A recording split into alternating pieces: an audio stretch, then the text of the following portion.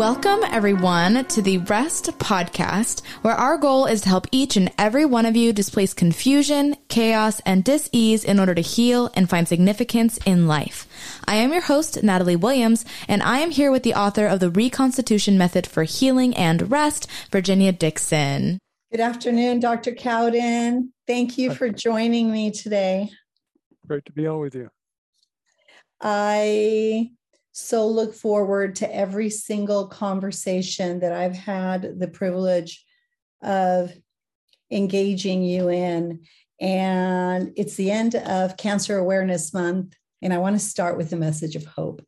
I want to encourage everyone to look at cancer perhaps a little bit differently. As somebody who now has been working with cancer patients for almost 9 years, I want to encourage our listening audience to perhaps consider that cancer can, in fact, be an invitation to a place of rest, relational, emotional, spiritual truth, where we reconcile these conflicts that we carry, and whether they're ours or that of our ancestors or circumstances, right? Traumas, whatever stresses that we face in our life, they just manifest in these dis-ease states in our bodies. And we have thousands of faithful listeners every month, and I don't want to reiterate things because I have a letter in my possession that is really compelling, actually. As Providence would have it, it came in this morning, and I'll just use her first name. I was so touched by this comment that we got through our website. It comes from Sydney, Australia. This is Melissa. And Melissa, before I read your letter, I just can't tell you how much it blessed me and my entire team here. And the first thing I did before the podcast was read this to Dr. Cowden. And thank you for giving us permission to share it over the air. So if you don't mind, Dr. Cowden, I'd like to read it. Yes, please. I started listening to the Rest podcast this year and have found it so amazing and helpful. It changed my life and helped me to see things from a very different perspective. I was led to it through Nightbird. All year, I was initially listening to the podcast for myself, hoping it would help me. Then my sister has currently been diagnosed with cancer and has 2 little children. And all of a sudden, I was listening more in hope to find more information on how to help her. Her husband has survived cancer.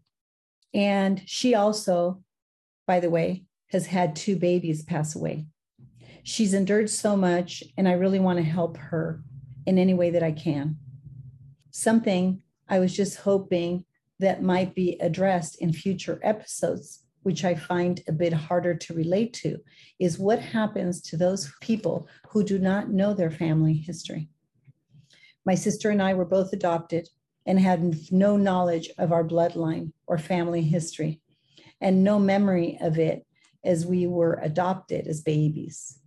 We also are not related by blood to each other. We were just adopted separately and at different times. There's so much discussion about generations on your podcast and what happens in the home of our parents. I know there are many who don't know that information at all. Is that something that Virginia has spoken about at all or will in the future? I would really love to hear about it because I feel there is a lot I won't ever know to help me get to the root of things that need to be addressed in my personal life. However, if it can be through your adopted family line, perhaps there's hope for us. I'm still learning it all, but I just wanted to ask if there is any advice for those who have no way of tracing their blood family line. Thank you so kindly, and regards, Melissa. What a beautiful, thoughtful, concise way to explain something that is common, I think, to many of us, right? Mm-hmm. As our families pass, our parents were avoiders and don't talk much. There's many of us that don't know very much about our family and our parents are living. So, but I do want to address what a blessing this email is to us, and how when you all take the time to send in commentary, it enriches all of us. And I will be making it a point to address the letters I receive from those of you who send them in and give me permission to do so. So the blessing, thank you, Melissa. We can't thank you enough. We're glad. And Jane is smiling on us right now because this was our dream. We had plans with Jane of doing amazing things to bring awareness and sensitivity for early childhood attachment and the impact it has on our lives. Not just the experiences we had with our parents, but understanding the context of these generational conflicts that are unresolved that continue to get passed on. So with that, I want to thank you from both of us. This email, it was our dream. And then Dr. Cowden, so I wanted to thank her. And I know you have a lot to say about that. After your comments on this letter, I'd like to discuss cancer and what about those that can't access family systems? We have touched on it. I have discussed it, but we're going to really develop that theme in the following podcasts. Right. Comments on this letter from you, and then cancer, please. Yeah. Well, I heard her heartfelt concern about the fact that she didn't know the genetics of her biological parents. And, that's a serious concern, I think, of a lot of people that are adopted. But those people that are adopted need to understand that only 5% of cancers are genetic in origin. So 95% of cancers are non-genetic or epigenetic. Epigenetic means that it's not related to your parent, the genes that your parents gave you, but to all the other things that affect your genes, like the toxins from the environment, the emotions, the microbes, the other things that we deal with on an everyday basis. And so the good news for Melissa is that if she can get her sister to look at the toxins that she's probably accumulated over the years and start working on getting those out, and there's lots of very simple, effective ways to do that.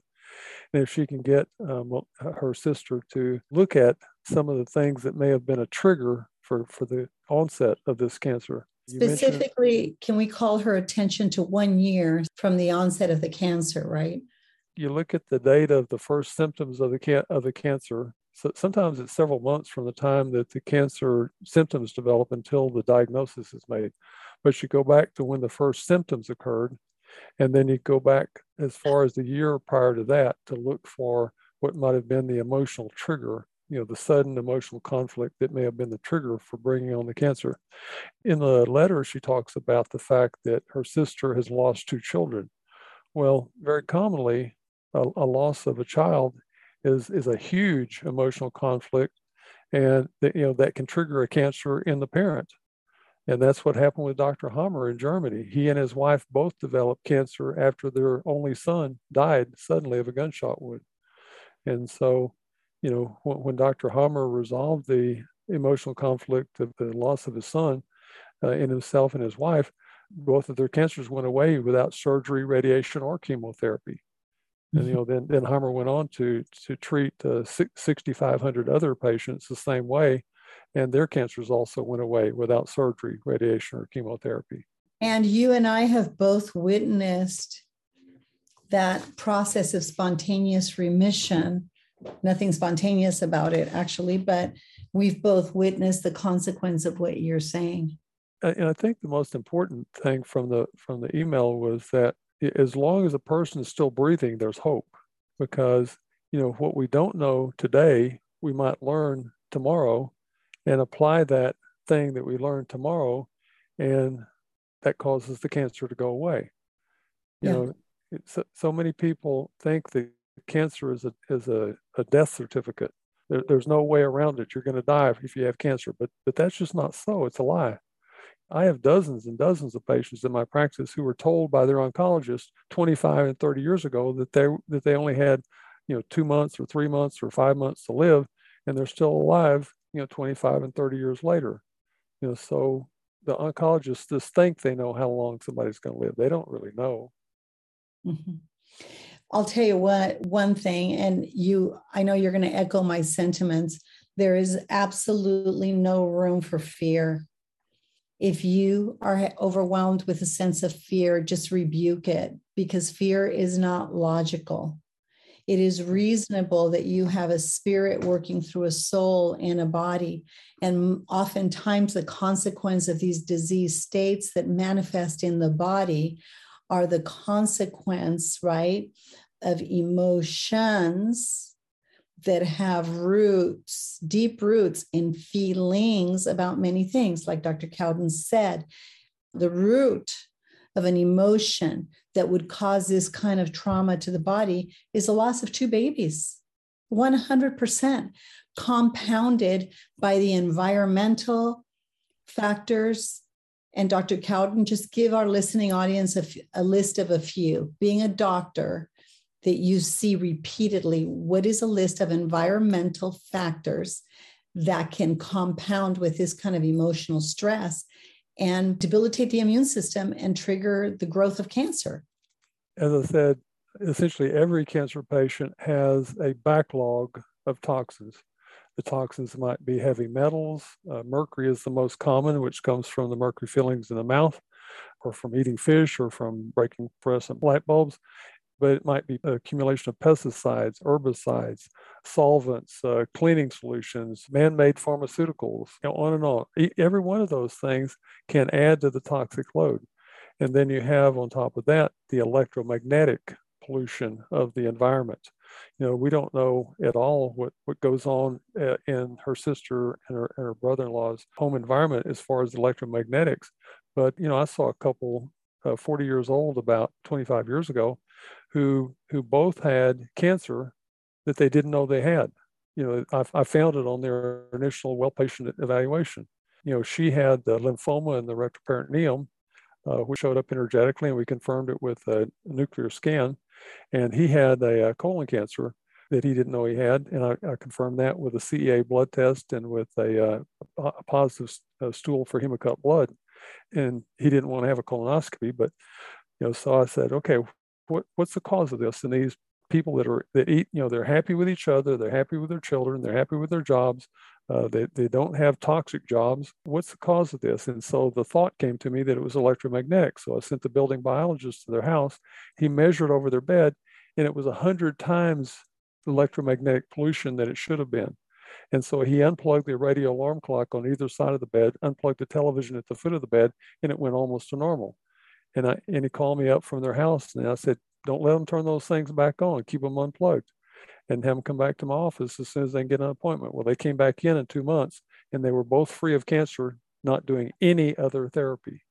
Yeah. Okay. Dr. Cowden, do you remember when you came out to the villa and we had the Heal the Healer conference? Do you remember here in Southern California? It was it was for a small group of physicians. Yeah. And do you remember you said, Virginia, where do you tend to sit? And there was a particular chair in the room that I sat in all the time, just outside of my library. And you asked me to get 2 metal hangers, bend them into an L shape. And you asked me to walk across the room. And I got to a certain point holding the hanger parallel, right, from the small part of the L, letting the long section of the wire hanger hang over, right, in front of me. Do you remember how the tip of those hangers began to cross? And when I got to that spot, there was nothing. But the other chair that was more convenient that I never sat on, do you remember this? Yeah. Right when I passed that segment of the room, the tip of the hangers rattled and crossed each other. Can you talk about that? Because that's a practical, simple thing that our listening audience can do at home to make sure they're not sleeping under EMFs. Well, the research for that was from the 1940s in Germany. Dr. von Pohl, V-O-N, new word, P-O-H-L, did a lot of research. You can find him on the internet. But he was in a small town in southern Germany, and he evaluated, I think, about 10,000 homes and determined that essentially every person in the city that had cancer or that had died from cancer had been sleeping on or sitting on for 8 hours plus per day a geopathic field. Now, a geopathic field is a magnetic radiation that comes out of the earth above an underground water stream, above an underground metal ore vein, above an underground fault in the earth, or above an underground influence called the Hartmann grid. Okay, Dr. Cowden, that was so important. Can you describe what that is slowly? Yeah. So it's a place on the surface of the earth where It's there's a geopathic shield, right? geopathic field. Yeah. Excuse me. Yeah. So most of those fields are linear.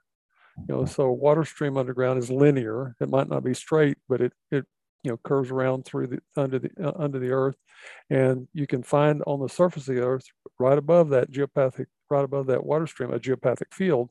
And if a person's bed is on top of that geopathic field, it will cause disease eventually. It takes some people only 1 year to develop disease sleeping on a geopathic field. It takes other people 5 years or sometimes longer to develop a cancer or some other serious disease.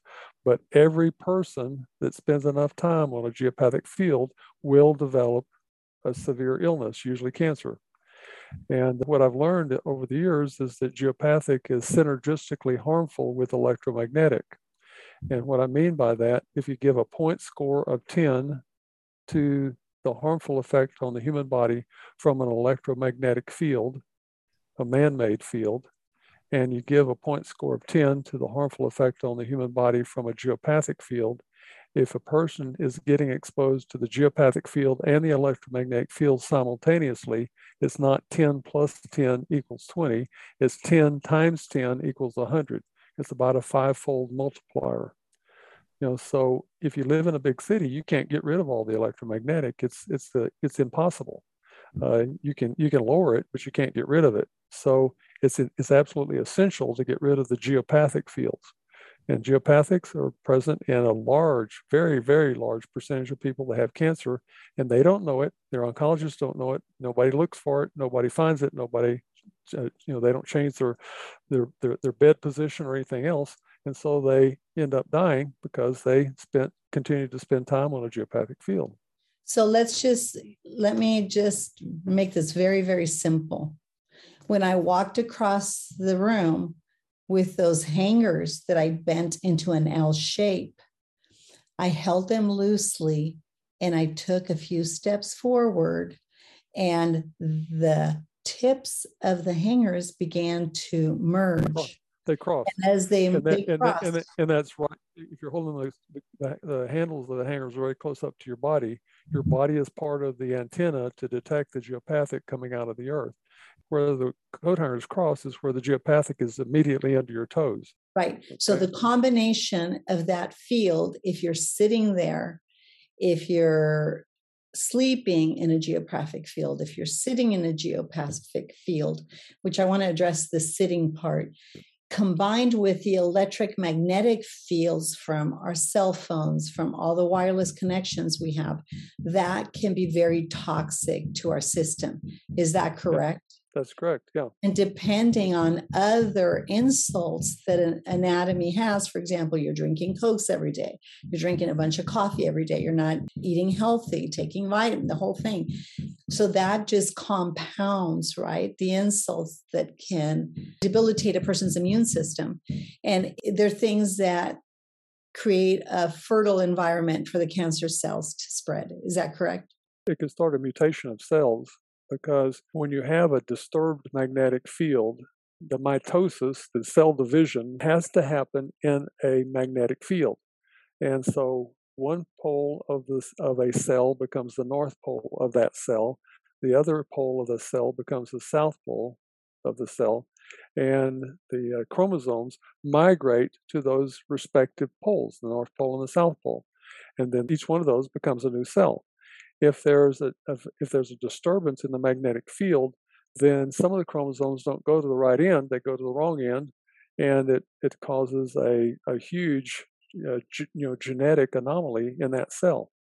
Intuitively, your body is an information system, everyone, and I just feel led to communicate that intuitively Dr. Cowden noticed that I never sat in a specific area of the room at the villa, which, by the way, has very, very low EMFs. And when he noticed where I did sit, he was trying to teach me a principle through having me experience what detecting one of these geofields looks like and acts like.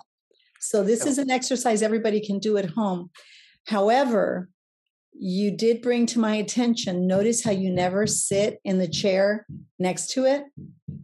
You always sit in this particular chair right next to the fireplace. Yet the other chairs was more convenient to access. Your body is the field of information. It's always speaking to you. Intuitively, my body picked up on something I did not understand, and it did not make that my first choice. Yeah. So I never sat there. Yeah. Women very commonly, because they tend to be more intuitive than men, know when there's a geopathic field in the room that they don't want to sit on or lie on. Men, on the other hand, very commonly don't know, they don't perceive it. So they really need to have a female in their life that can perceive it and keep them out of trouble. So females are kind of like instinctive little creatures that can detect many things like this. It's true. An intuitive woman, yes. Yes, so intuitive. There's other signs of geopathic, if people want to know about that. People that have been sleeping on a geopathic field do not feel comfortable sitting with their legs uncrossed. They always have to have their legs crossed. And if they uncross their legs, then they cross their hands. And when they uncross their hands, they have to cross their legs again. So something has to be crossed. Something has to be crossed. And so you're trying to balance one side of the body with the other side of the body that's out of balance because of the geopathic field that's been coming up from the earth 8 hours a night, every night. So I just want everybody to catch what we say ad nauseum. Your body speaks. And rest, we always associate it with physiological consequences to many things, but it's way more complicated than that. We talk about rest in the context of the spirit, the soul, the body.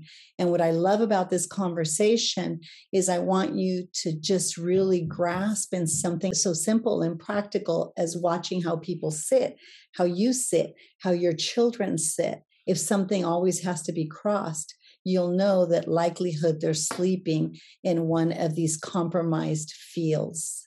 Yep. And you want to just get two hangers, stretch them out, bend them like long L's, and just walk across the room. Yeah, one thing about that, though, what I've learned over the years is that a person that's sleeping on a geopathic field will become a very poor geopathic antenna. So So you need to find somebody that's not been sleeping on a geopathic field to use the rods to find the geopathic field.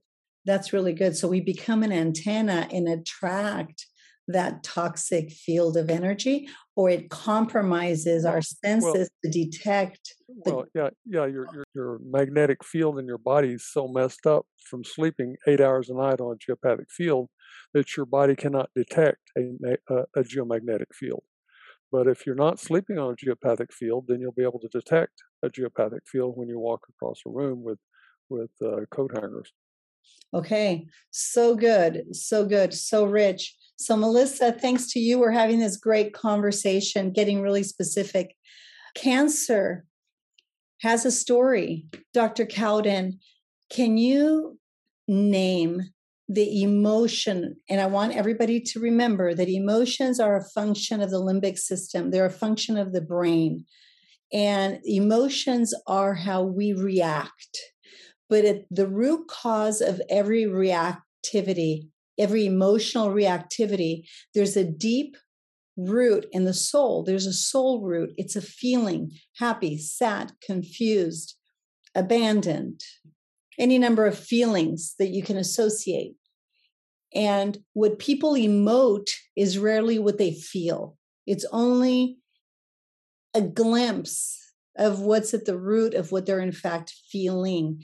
Can you talk about the emotional reactivities in our lives that we would otherwise miss that we know are at the root of cancer? Could you address a few of those for me? For example, breast cancer, we've always said unrest in the nest. Can you start with that and colon and prostate and so forth? There's two types of breast cancer as far as the emotions go. There's the emotion of the nest that you just mentioned, which is associated more with adenocarcinoma of the breast. And then there's also the emotion of feeling that someone dear to you has been figuratively ripped from your breast, which is more related to intraductal carcinoma, which is the most common type of breast cancer. The best way to define the terms is actually to give an example. So let's say that a mom is minding her own business, or she thinks she is, and the Child Protective Services comes knocking on her door and tells her a lie that's been given to them by a neighbor, a jealous neighbor, and they have to act upon the lie, so they take her child away. So that woman can develop a cancer in her breast, an intraductal carcinoma, because someone dear to her has been ripped from her breast. That's very literal. Now, if a husband wanders away from the marriage and becomes unfaithful, has an affair, then he has figuratively been ripped from her breast. Now, it depends on whether she's right-handed or left-handed, which breast that'll show up in. Typically, the children show up in the left breast of a right-handed woman or in the right breast of a left-handed woman. Okay, but all other people in your life show up on the other breast. So all you have to remember is women hold their baby, if they're right-handed, they hold their baby with their left arm and feed the baby with their left breast more so than the right breast, because they need the right hand to do the things that they usually do with the right hand. Okay, so the left breast is your children, or anybody that you consider like a child, somebody that you've taken under your wing at your work. They're younger than you are. You're kind of their mentor, and so they're like your child. And that's the intracarcinoma. Intraductal carcinoma. Mm-hmm. Now, disturbance of the nest can be the husband wandering away. It can show up as adenocarcinoma, but can also show up as intraductal carcinoma. Okay, so that figuratively, that other woman in that triad relationship has ripped the husband away from the wife's breast. Okay. How about another kind of cancer? There's breast cancer. And that's a place to try to resolve that emotional conflict and the complexities of what's associated with that. And by the way, I just want to interject that we have, if you go to on-demand classes in our website, you can do a day of rest that starts kind of laying the foundation for this. It's an introduction for rest. And we touch on these things. If you do module 1, which you can do that on demand, and I meet with you every other week, we've broken all this down Dr. Cowden and I have broken these discussions down into 6 weeks, and we get into the anatomy of all of this in module 1. So we don't want to just introduce these things and then leave you hanging there. We want you to know that we've posted things on the website for you to process and reason through. Yeah, so we talked about the most common cancer for women, which is breast cancer. And by the way, if you're going to try to determine whether you have breast cancer, don't do a mammogram. Do a thermogram instead. Thermography has a false negative, false positive combination of only about 3%. So it's wrong only 3% of the time, whereas mammography is wrong almost 50% of the time. So in mammography exposes you to radiation and a lot of painful pressing of the breast, and you can avoid all that with thermography. So, yeah. Okay, next common cancer among men. Yeah, the most common cancer among men is prostate cancer. Now, prostate cancer statistically is going to be in almost 50% of the men that are 50 years old. It'll be what we call prostate cancer in situ, so it hasn't spread out of the prostate. and it'll be in about 80% of the men that are 80 years old. And if you make it to 100, you probably have prostate cancer. Yeah, So 100%. yeah, but typically men die from prostate cancer only if they get a prostate biopsy. If they don't get a biopsy, they die with it, but not from it. If they do get a biopsy, they die from the cancer, from cancer spread to the bones usually, which is extremely painful death. What's the recovery rate once a man's prostate has been punctured and the cancer has metastasized in the bones, for example? You can still recover from that, but you reduce your odds. So it's better not to get the biopsy to start with. And most urologists think that they've got to biopsy everything. That's just what they're taught. But there's a study published in the peer-reviewed literature about 30 years ago that showed that biopsies spread cancer. So why are we still doing biopsies of the breast or the prostate or anything else? Do you have the name of that study? I'm sure there's been multiple studies on that particular subject, but is there a particular name of that study that comes to mind? Been too many years. I had it in my computer before my computer burned to the ground with my house back in 2010. But then I don't think I went back and tried to refine that study. But it can be. But they can find it. Yeah, with Google now we can find everything. Any other kind of cancer you'd like to address? Well, yeah. So the emotion of the prostate cancer is significant concern about the progeny or somebody that you consider like your progeny. Okay, so that progeny would be your children, your grandchildren, your great-grandchildren. So if you have a serious concern about one of those people that fits that category, and even if it's a non-relative that you consider like a child or a grandchild, then you can still develop prostate cancer as a result of that. Now, again, the emotional conflict is not the only cause of the cancer. The emotional conflict is the trigger for the cancer. The cancer probably would not have triggered if you didn't have a prostate full of mercury and pesticides and herbicides and all kinds of other junk. Okay? So it takes the combination of the toxic load and the emotional trigger.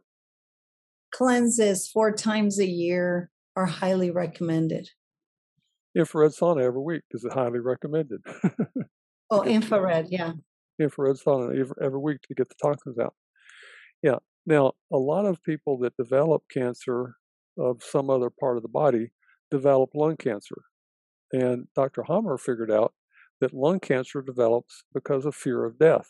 You go to your doctor, the doctor says you have cancer, send you to the oncologist confirms the diagnosis, and the fear starts, becoming rampant throughout your mind, throughout your body. And the fear actually triggers the development of tumors in the lungs, even though it didn't start there. Might have started in the breast, might have started in the prostate, might have started in the colon, might have started in the liver, might have started in the pancreas, might have started somewhere else. But fear of death causes a development of cancer in the lung. Now, it doesn't have to be fear of death of self. It can be fear of death of self, a loved one, or a relationship. So let's say that you're having a real rocky time with your spouse and you're fearful that because the situation is so rough, so rocky, that the marriage is going to end. And so you can develop a cancer in your lung because you had a fear of death of the marriage relationship. So good. So good. Look what you did, Melissa. You got us talking about one of our favorite subjects because there's so much we can do. I think I want to just leave everyone with this notion, and Dr. Cowan, you'd love to say this, cancer is not a death sentence. We've gone over more than a little bit longer than we like to go, but this conversation is so important. And this is the last of a brief conversation on cancer to finish off October, even though we're going a little bit into November. But I was wondering if you would share that you healed your wife, and your dog from cancer. So can you finish us off briefly with that story? Because it is a story of hope. And then I have some closing thoughts for Melissa. Yeah, well, the first cancer that came into our family was pancreatic cancer in my wife. And I would not have known that she had pancreatic cancer except that we had a new addition to our family, a black Labrador. And this female black Labrador loved my wife, and she was always playful and running around and wanting to play with my wife. But I noticed the dog's behavior changed. She every time my wife was standing at the kitchen sink, the dog was sitting on my wife's right foot. Whenever my wife was sitting in a chair, she was sitting on her right foot. And I said, that's very odd behavior. And then the dog started looking mangy, looking ill, losing weight. And I thought, what the heck is going on with this dog? So I checked the dog, and the dog had pancreatic cancer by energetic testing. And I thought, 2-year-old dog with pancreatic cancer? That's really unusual. So it made me think, I need to check my wife. So I checked my wife, and she had pancreatic cancer, and the ultrasound confirmed that she had pancreatic cancer. So we put my wife on a regimen to get rid of the pancreatic cancer, proteolytic enzymes 30 minutes before food with water only, higher doses of oral vitamin C, a variety of herbs, some other nutrients, and did some emotional conflict resolution related to sadness. And the cancer went away. And I knew that the cancer went away because the dog started looking fine again. But we confirmed that the cancer was gone with another ultrasound. And so that was in 1989. And then in 1994, my wife developed breast cancer and treated that with natural therapies and emotional conflict resolution. I developed prostate cancer and colon cancer that year, and we treated those with natural therapies, emotional conflict resolution, some dental work. We didn't talk about dental work today, but dental work was huge in my cancers, the cancers that I had. And so, we need to continually be mindful of the different contributors to cancer and not just let them cause cancer, but deal with them before they cause cancer. Be preventive. So to that end, this book. Cancer Free. Are you sure? Jenny Urbacek, RN. Urbacek. She's a friend of mine from Houston, Texas, RN. And this is an excellent book, but it tells you how to look for cancer early and prevent it from ever becoming a big lump or bump that requires more aggressive treatment. And I'm going to have an amazing podcast with Dr. Wang, who's a genius. And I got to know him a little bit as a result of the work that REST is doing in Peru and in supporting the research of Dr. Liu and Helping Hands in Peru. Dr. Liu invited REST to collaborate. He says allopathic medicine brings many things to the table, but addressing the emotional, spiritual, and just the soul function, the psychology of diseases, they don't do a very good job addressing how to reconcile that in order to facilitate healing. So as a result, I've been asked to join the team, and it's an honor to do so.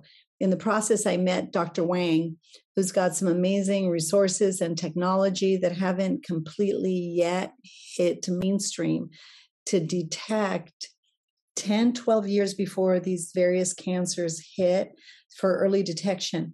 So if you'll all forgive me, as soon as I can arrange a conversation with these very, very busy men, one, Dr. Cowden, who has his beginnings were in allopathic medicine and then went functional medicine, finding the root cause, to these amazing biochemists, geniuses that have developed these early detection resources and techniques. It's going to be an amazing conversation. Hopefully we'll be able to have Dr. Liu, who's currently conducting a significant research study on HPV as director of women's health for Kaiser Permanente. So I'm really excited to have this conversation. It's these people in different fields coming together with the knowledge that we're better together than apart. So I'm so thankful to facilitate that discussion. So I want everybody listening to know that that's coming. And Melissa, just as a thank you to you and your family and your sister, I'd like you to send personal contact information so I can call her or you directly, or you and her directly, and get to the bottom of this. There's a few other calls like that I have to make today, but thank you from the bottom of my heart, Dr. Cowden, always. Yeah, you're doing a good job. Keep it up. Thank you. Thank you for being a part of it. I don't know a single person, I've said this multiple times publicly and regularly privately, but I don't know a single person that has poured more into this rest conversation, that has a brilliant mind, a beautiful heart, and an incredible amount of integrity, that is fearless in discussing the truth of healing like you do. So I want to thank you so much. Well, thank you. God bless you. God bless you too. For updates about rest and this podcast, please visit our Instagram or Facebook, The Place of Rest. If you would like more information about Virginia or to support and join the cause of rest, please go to virginiadixon.com/collaborate or call 949-289-5935. Thank you for listening to Rest with Virginia Dixon. We'll see you next week.